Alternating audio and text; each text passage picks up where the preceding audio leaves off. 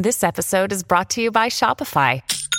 Forget the frustration of picking commerce platforms when you switch your business to Shopify, the global commerce platform that supercharges your selling wherever you sell. With Shopify, you'll harness the same intuitive features, trusted apps, and powerful analytics used by the world's leading brands. Sign up today for your $1 per month trial period at shopify.com/tech, all lowercase. That's shopify.com/tech.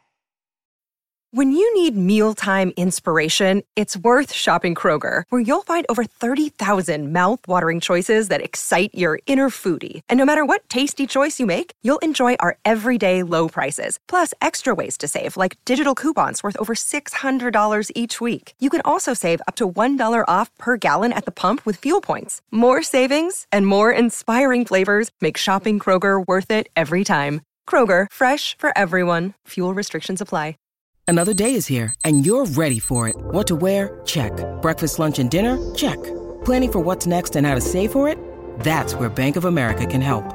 For your financial to-dos, Bank of America has experts ready to help get you closer to your goals.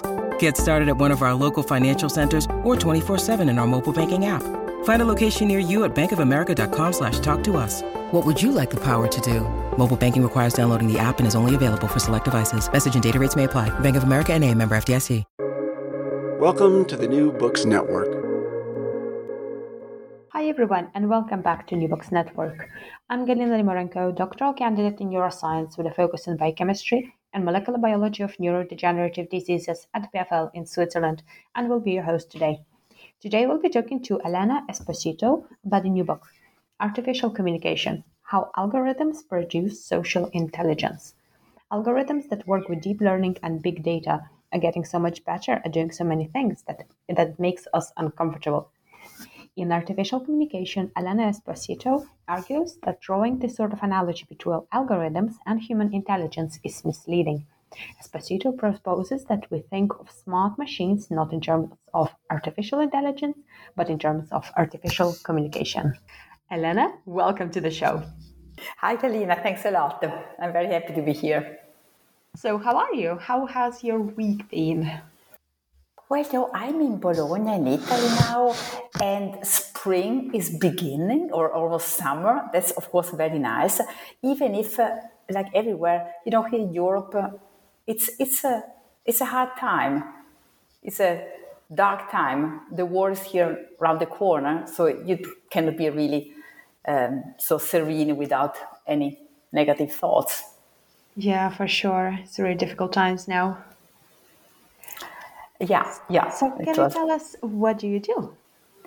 Well, I'm a sociologist, and my everyday life, I'm a university professor, and I have this sort of unusual situation that I'm half time in Italy, where I'm now in Bologna, and half time in Germany, because I have a double affiliation to universities. And So how did you get interested in sociology? We are going back some decades. And I was a young student at the university. And to say, I was really looking for something really exciting. And that's not the first theoretical exciting, challenging, difficult, complex, and really interesting and relevant also for our society. And that's not what you first associate with sociology being so exciting.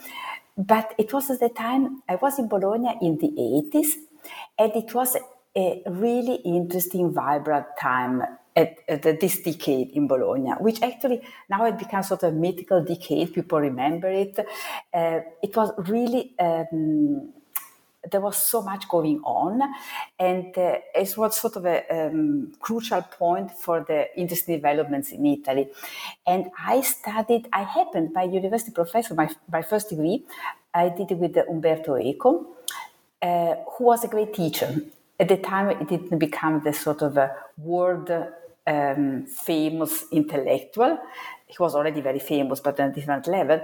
And he was a great teacher. And so I became interested in questions related to language and media and way to deal with that. Also, the beginning of thought about computers that at the time.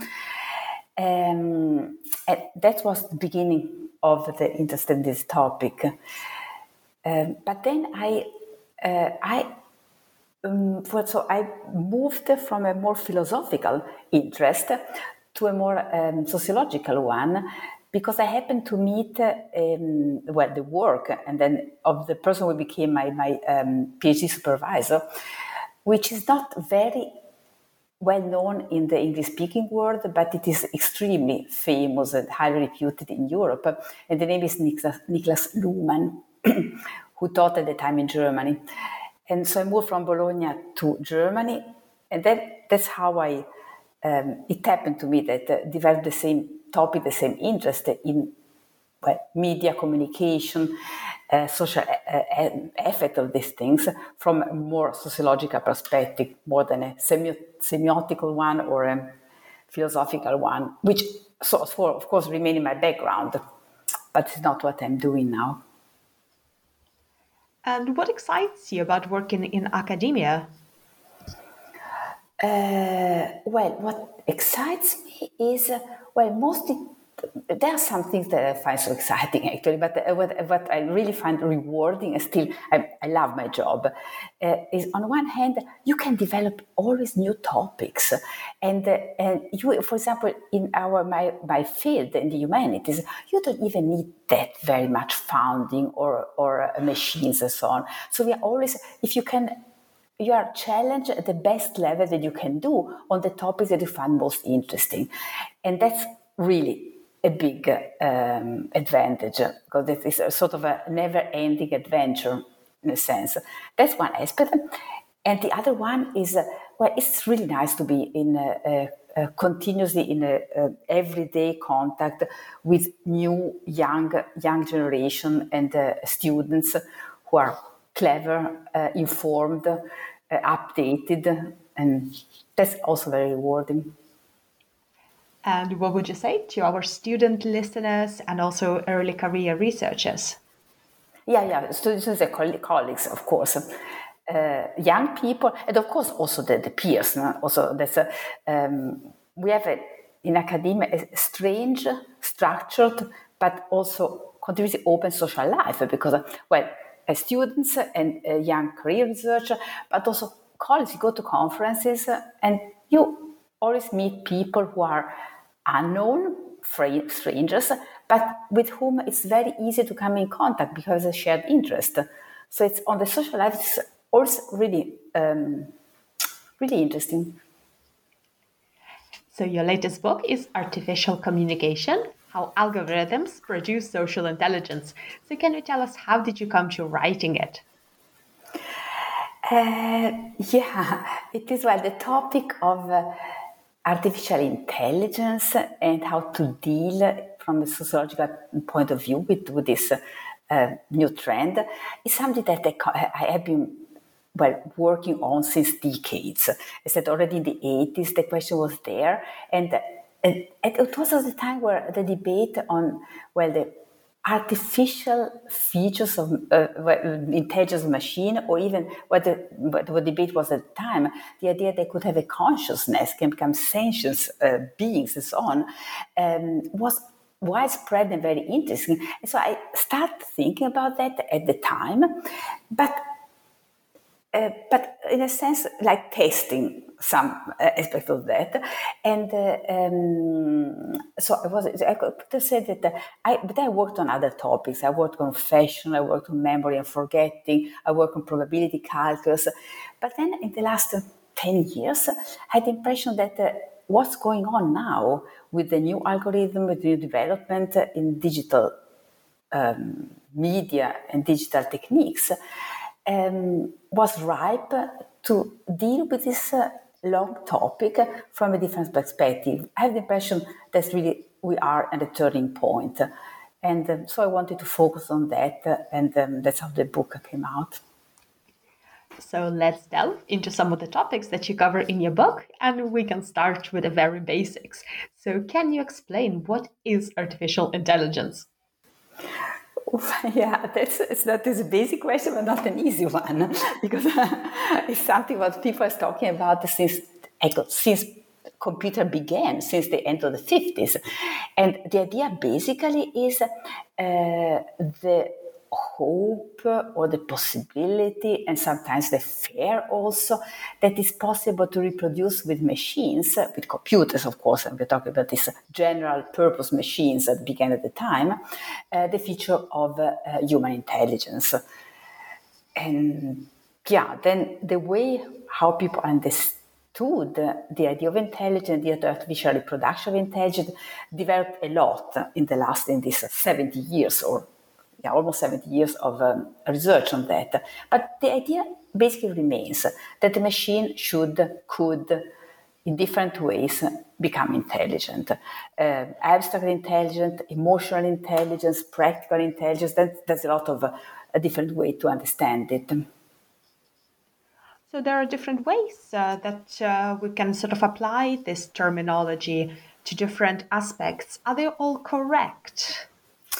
They are all correct, because what we saw also is that this debate about artificial intelligence in this long 50 years or so also focused on some aspect of another feature that was also not clear from the beginning, human intelligence. So thinking about the reproduction of intelligence in machines helped us to understand how many different kinds of intelligence exist. Computational intelligence, of course, but also emotional intelligence or ability to move in an environment. There are many, many different features that we, without really being clear about that, want to reproduce with machine, and we attribute to the ability to be intelligent by human beings. So what are some of the drawbacks of how we are currently thinking about the artificial intelligence?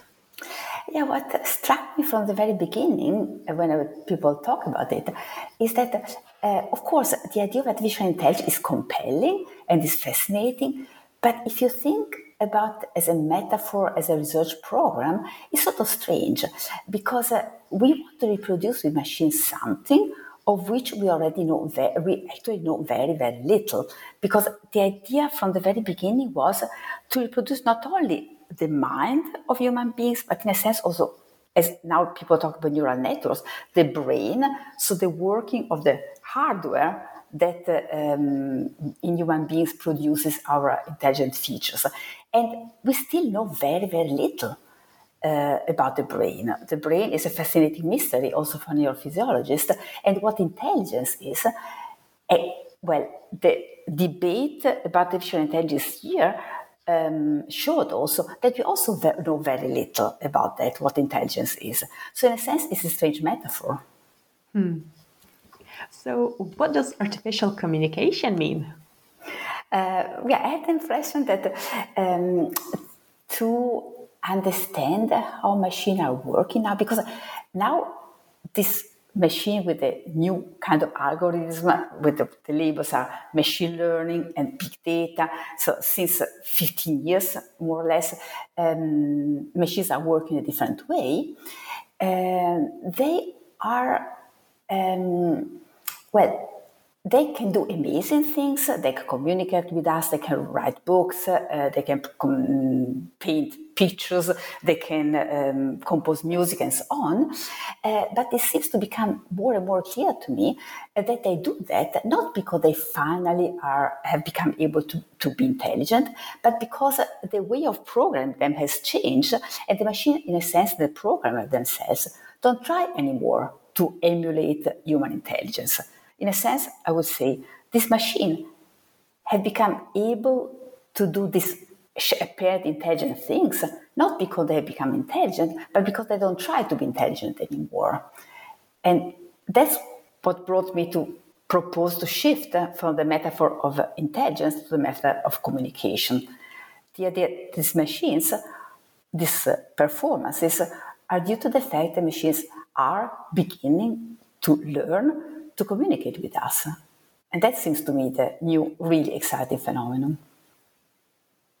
So concepts like algorithms seems to play quite a central role in all of this. So can you explain what exactly is an algorithm? It is. Algorithm is also as a fashionable word now, and in a sense, the way we are talking about algorithms since like 20 years is relatively imprecise, but so established that also I use this idea because algorithms by themselves are something which is not new at all. The idea comes from the 17th century, and in general, the beginning of computerization, one talked in the 50s, one talked about computers, but the computers work with algorithms. Algorithms are a sequence of steps that can be followed in a certain order and come to some result. In a sense, also kitchen recipe about the menu. So it's also an algorithm. You have a series of steps to follow, and you have a certain result.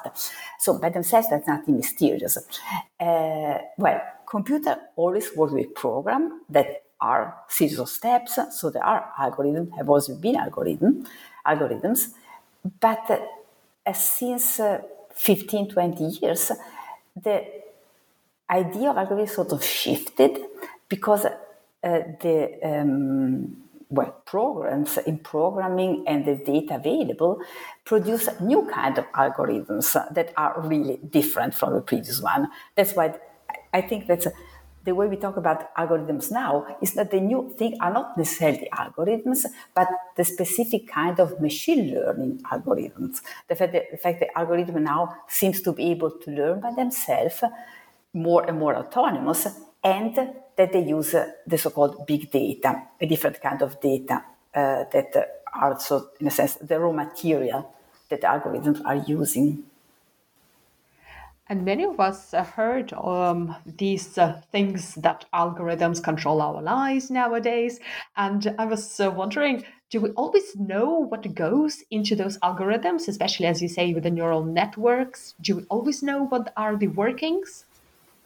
Well, no, that's the scary, challenging, but also fascinating aspect of the algorithms because we don't know.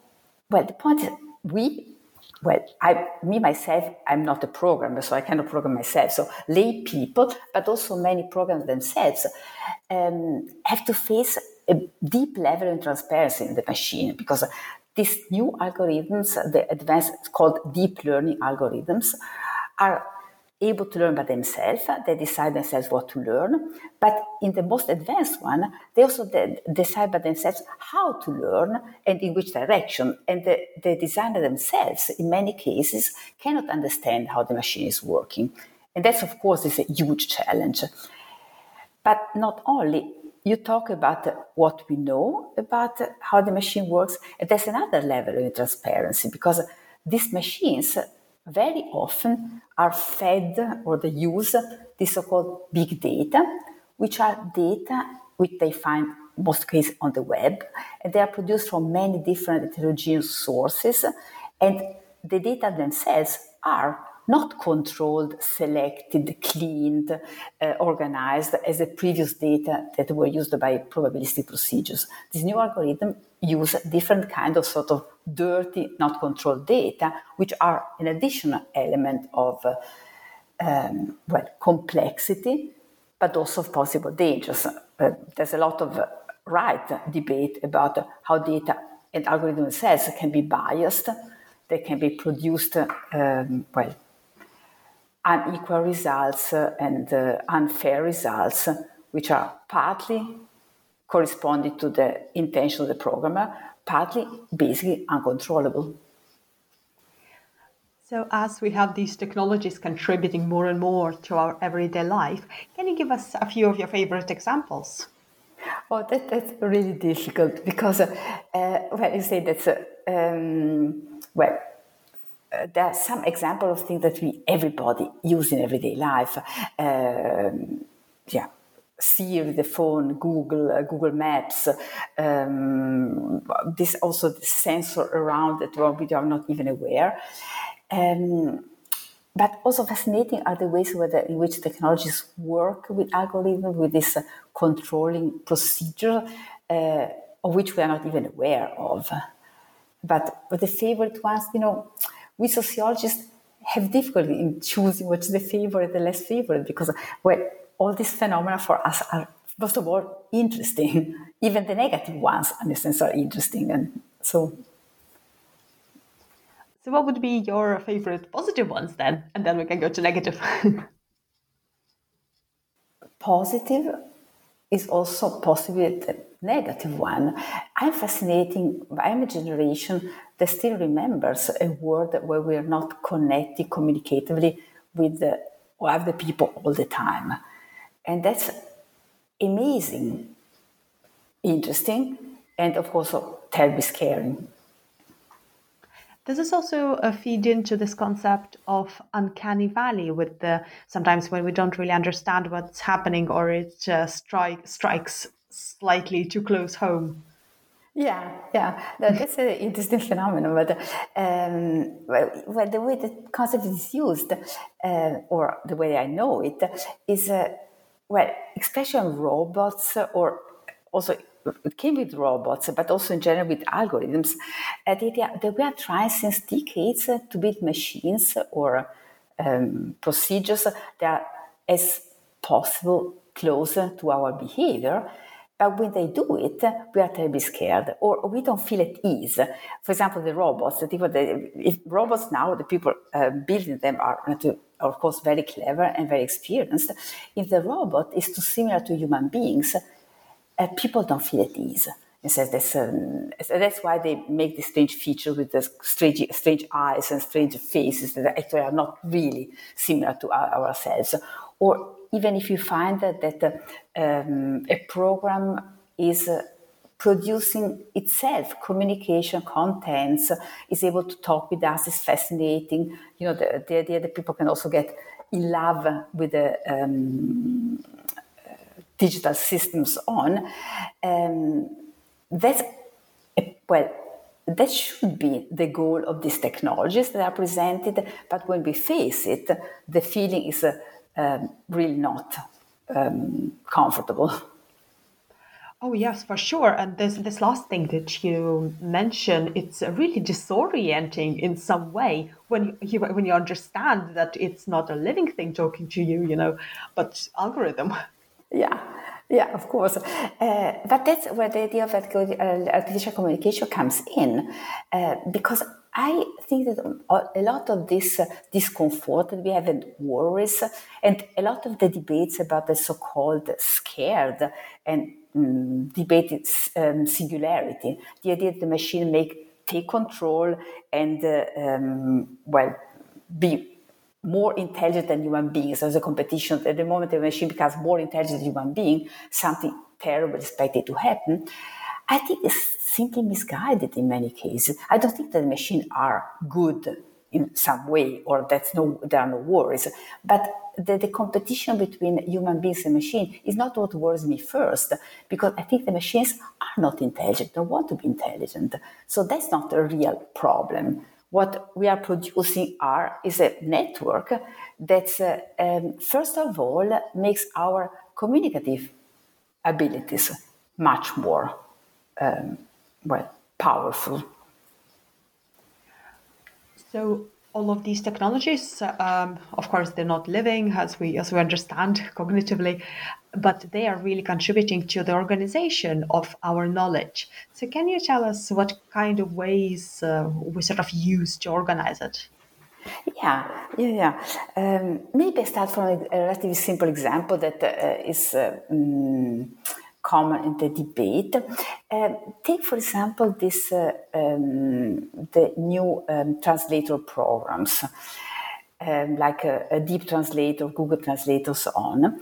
They are algorithms, and they are now, I remember a couple of decades ago, there already were some form of automatic translation, which was sort of useful but ridiculous. It made so many mistakes, the texts were not useful and so on. And now some of these products produce excellent text.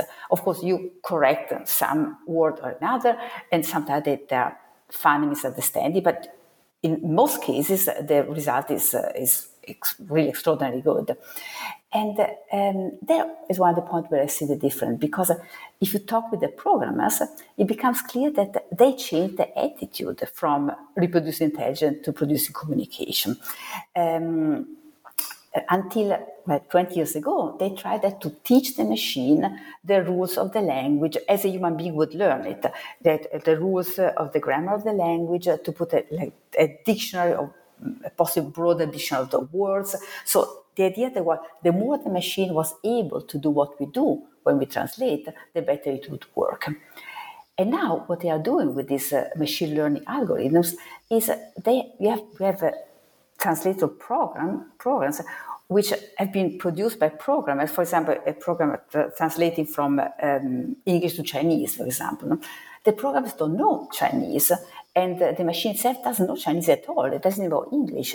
The machine doesn't understand the text, but just finds in the huge amount of data that are available on the web patterns, examples that allow to translate a text from a language to the other without understanding what it means, without understanding the rules, but producing a very useful product.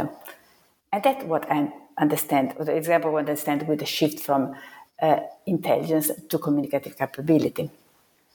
So basically, it's not really necessary then to have this deep understanding of something in terms of algorithmic translation, as you say, for the program to be able to perform well, isn't it? That's what I mean. I think it seems that in many cases, and some programs which are working, or most of the programs working with machine learning, say the machine doesn't have to understand. It's actually too heavy a burden. Claiming that the machine should understand what the text it produces, the text it works with, sort of make it much too complex without real advantages. The machine has to find patterns, correlations, structures that allow to perform as if it understood the text. But understanding by itself is not required. So if we touch on the other very tangible example, like image search, for example, online, or image recognition. So how do algorithms feed into that? Oh, that would be also another example. If you see how this program works, for example, the famous image of a cat, if we were to recognize the images of animals like cats, we have some features that we find, like the ears or the whiskers, how to call it, or something, and we have a sort of an idea of a cat, which we try to find in the different realization, bigger, smaller, gray, white, and so on. The algorithm does something completely different. It calculates aspects which are completely not understandable for us, like regularity in distance between some features. So it finds out something which for us in many cases is completely not understandable. But the result is an amazing ability to recognize images not only of cats, of animals, but as we know, of human faces. And so all this image recognition, very powerful programs. Yeah, and that's a great transition to my next question, is actually connecting now our human side to all of this. So how do human rights play into this?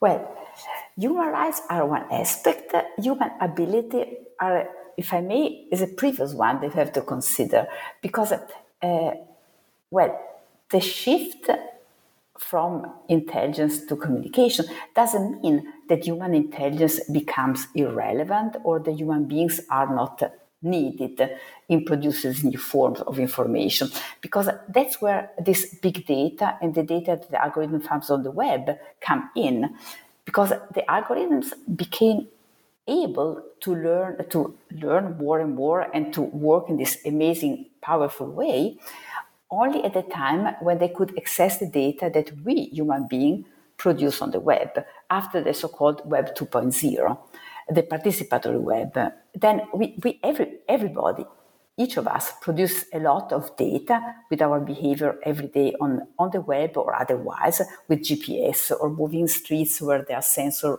recording our behavior, or surfing the web, or participation in social media and so on.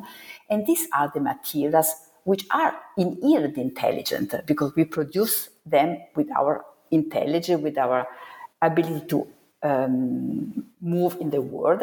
And these are the material that the machine use in order to produce something that allow them to behave as if they were intelligent. So without the contribution of human beings, machine would not be able to communicate in this intelligent way.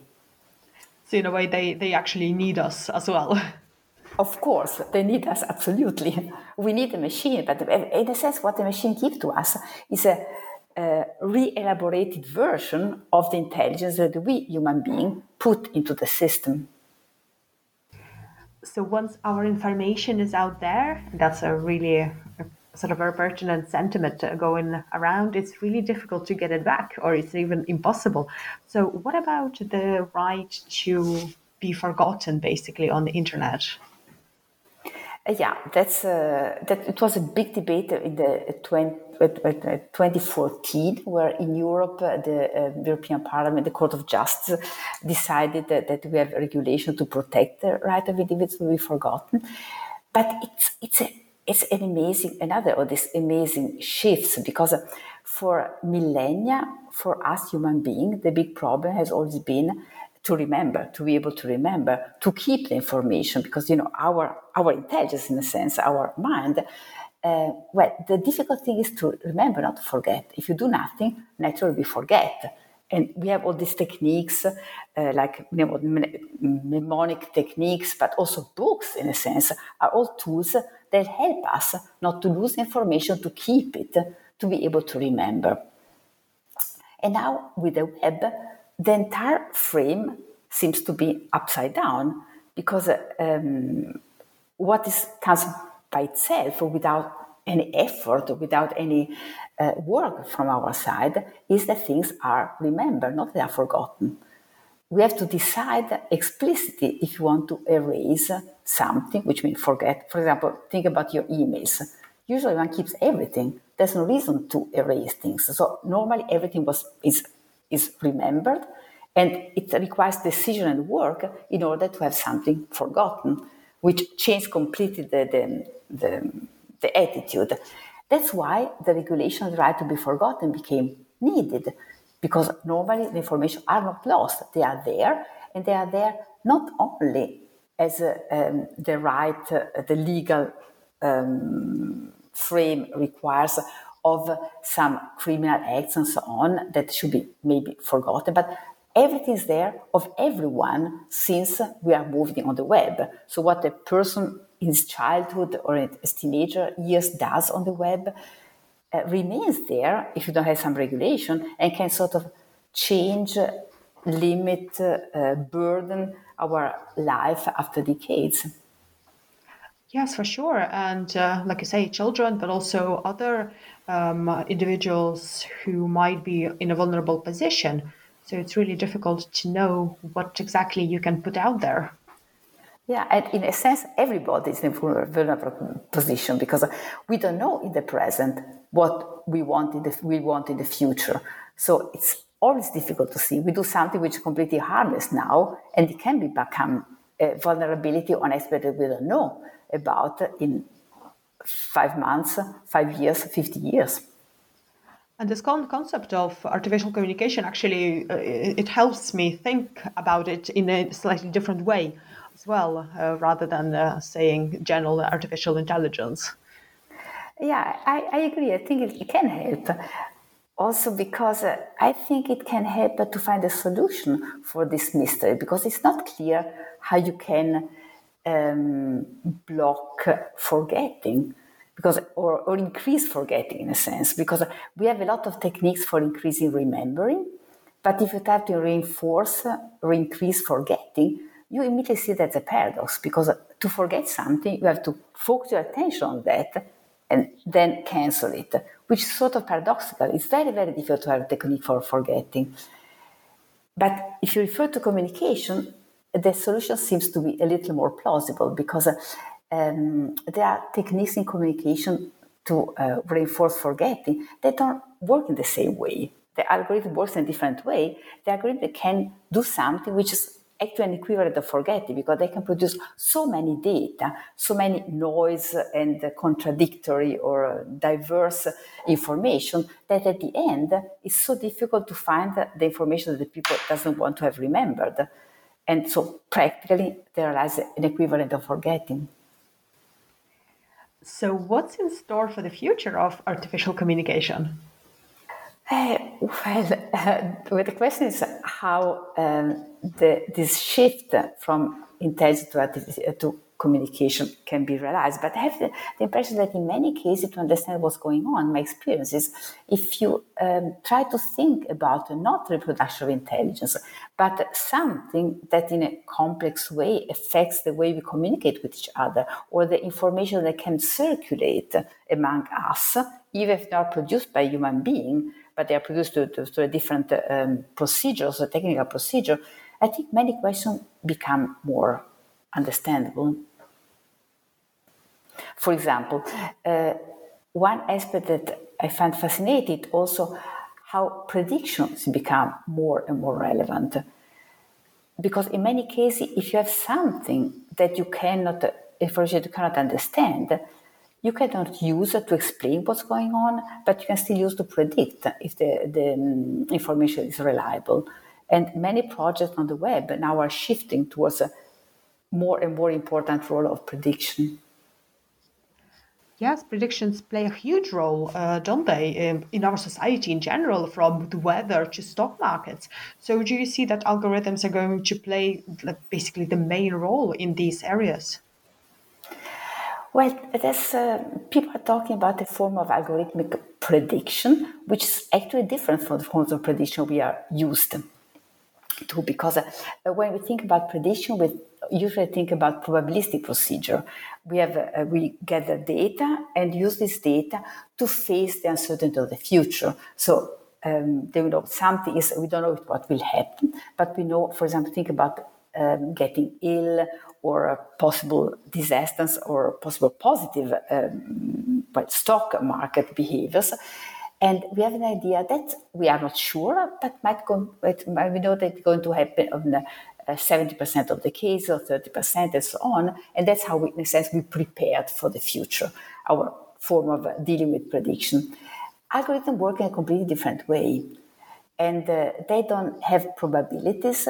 They claim to tell you not what will happen for an average of the persons or for an average of the development. They claim to give you to find out a pattern and tell you what will happen, for example, to a singular person. Not how many people will get sick, but if a particular person with me or my cousin or any of you can become sick in 5 years of what? And that's a completely different way of dealing with uncertainty of the future. And it's actually a bit more intuitive way for a human as well, because we're really bad with dealing with uncertainty. Yeah, sure, but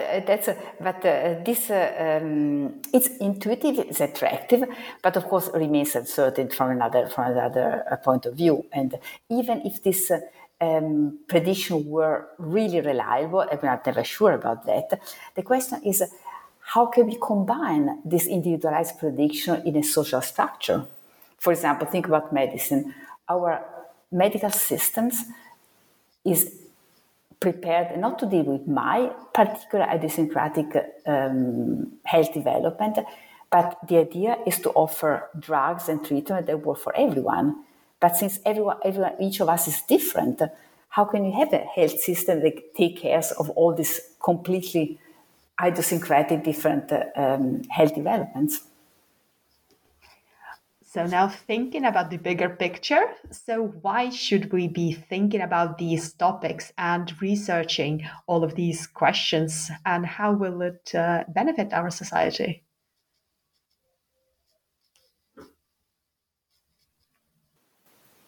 Well, I think we have no choice.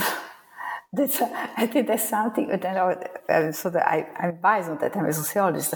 There's something which is going on, and we have to try, and we have a lot of benefits. We see it already now. One of the fields I was talking about, the medical fields, we have procedures that are really enormous developments, but of course have a lot of possible challenges and risks and threats and so on. And I would say the algorithms, the new developments are good. Artificial communication is good or bad, I don't know, but it's something different. And what I want to do is try to understand what's going on and try to be prepared to some possible, we talked about bias, inequalities, reproduction of unfair behaviors. That's what we have to be prepared for. We have to prepare for something for which our present legislation or our society, our political system are not prepared. And then we have positive aspects and some also negative one, but we have to try to understand what in the new developments are different from the structure we already have. So are you optimistic then that we will be able to sort of manage all of these technologies for the good of everybody? That's a really difficult question. Because, something what I'm worried is think about the political system, and that's the development now towards more and more, people talk about fake news and populism and polarization and so on. There's something which is clearly connected with the role of algorithms. Our communication, the social media, and the way how things are produced have a different shape from what are at the base of our modern democratic society. And it's not easy to find a way to preserve the warranties of our, live together in such different conditions. I won't say that's impossible, but it will be difficult. Yeah, for sure. And it's so important to be raising these questions and having these discussions as well, isn't it? Sure. And there's a lot going on. As I said, there are a lot of interesting development. And what should be a little, give me something to think, that the developers are very much often guided by the technology, because the programmers and the people in technology are developing this system which are really running, become more and more able to do things, and we just follow that. The theoretical reflection on this new development is sort of lagging behind. And I have the impression we need more theoretical reflection on the technologies. And what discoveries during your writing process and your research for your book, Artificial Communication, surprised you the most? But it's sort of a basic, easy thing. But what surprised me most is how the idea of the centrality of human beings is still there. That how the debate on the new development is nevertheless, even if the machines are getting more and more powerful and able to do things, that the idea still remains how we are competing with them, with the role of human beings, even in many cases not the central one. For example, in the field of artificial intelligence, something which keeps coming up again and again is something like the Turing test. The idea, a test was proposed by Alan Turing basically 100 years ago, that is meant to test whether a machine is intelligent by checking if a user of the machine understands, is aware to be interacting with the machine and not with a human being. If the user doesn't realize that it's talking with the machine is meant to be intelligent, which is a very, very strange idea, because what it measures is, of course, not the intelligence of the machine, but on the term of what they're saying, the ability of the machine to communicate with us. And why should we be particularly interested in that? Well, everybody is now communicating with bots every day. People talk with Siri, or people without even knowing it. People playing video games online or booking tickets and so on. We interact every day, many times with bot, and we don't notice it. The machine passes the Turing test many times every day, and in many cases we don't even care.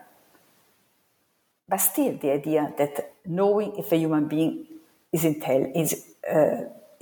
there is meant to be something relevant, so detached from the reality of what's going on. Do you ever get fearful that artificial intelligence is going to get so intelligent that they're going to rise against the humanity? No, I don't. I'm worried that many things can go wrong. I have to say it's going to be well in any case. I'm not optimistic by itself, but the idea that the machine become more intelligent than us doesn't worry me at all, because they are not intelligent. Oh, that's good to know. So do we have the representation of AI in our popular culture a little bit off then? Or maybe do you have your favorite AI from the film?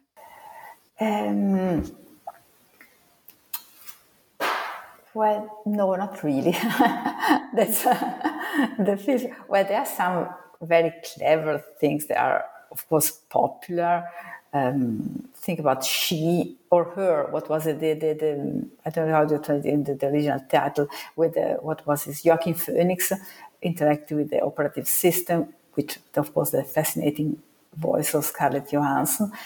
It was clever as an idea, but I don't think it's realistic. So, for instance, it's entertaining, but it doesn't seem to me to really. Well, I think that the imagination we have about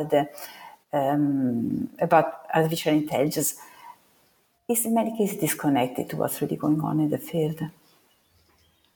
Well, I'm glad that we won't have the uprising of machines anytime soon, at least. That's not in the form we expect, in a sense. But the development in this field almost regularly disappoint expectations, and the real powerful or important developments were often unexpected. Think about nobody predicted the email, or even the social media were not predicted in this form. We expect something to happen, and then, luckily or not, often the technological development takes another way. Well, this has been a truly fascinating discussion. So can you tell us what are you currently working on, and what will be your next project?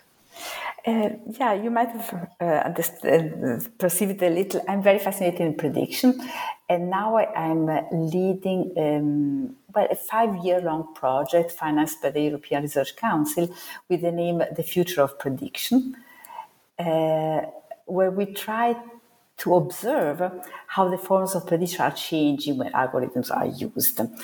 And the subtitle is a social consequence of algorithmic forecast in insurance, medicine, and policing. That's a much more empirical, concrete project where we we want to explore how the new form of algorithm prediction impact in field of our society where still rely pretty much on probabilistic forms of prediction. Think about insurance, or how precision medicine is realized a different form of prediction. Oh, that sounds great. We are enjoying it very much. And where the field where at the moment there are the most surprising developments is the one which seems less fascinating. Where policing, of course, predictive policing, where algorithm claim to predict who was committing a crime before we commit it, is of course fascinating. But insurance seems to have trocken a sort of dry field, not a really adventurous one, but there are really amazing developments going on already there. For example, the idea that you can have individualized risk prediction, and the algorithm tells you who is going to have a car crash or get sick and so on in advance. And for the insurance, seems like a great opportunity until the people in insurance realize that if that were possible, insurance would break down, would not be possible anymore, because the mechanism of insurance relies on the fact that we don't know precisely who will get sick or will have a car crash. Therefore, everybody is available to pay a little insurance fee that in many cases paid for nothing, but protects everyone. The project, we say, the resource of this technologies is shared uncertainty. The idea that nobody knows the future and the other also don't know it. And that's why we deal with that together. And individualized prediction, like the one the algorithm can provide, would make the system completely impossible. Harvesting the power of algorithm for good. Yeah, in a sense, yes. And what would be the best way for our listeners to find more information about your work and also your book? My book will be released, or it's already now. The official release date is May 24th by MIT Press with the title Artificial Communication. And of course, it can be found on the web or can be found in the old-fashioned bookstores, which are also a nice place to visit to have inspiration for other interesting things to read. Excellent. Well, thank you so much for joining me today. It's been a pleasure. Thanks so much. It was a really, really interesting conversation.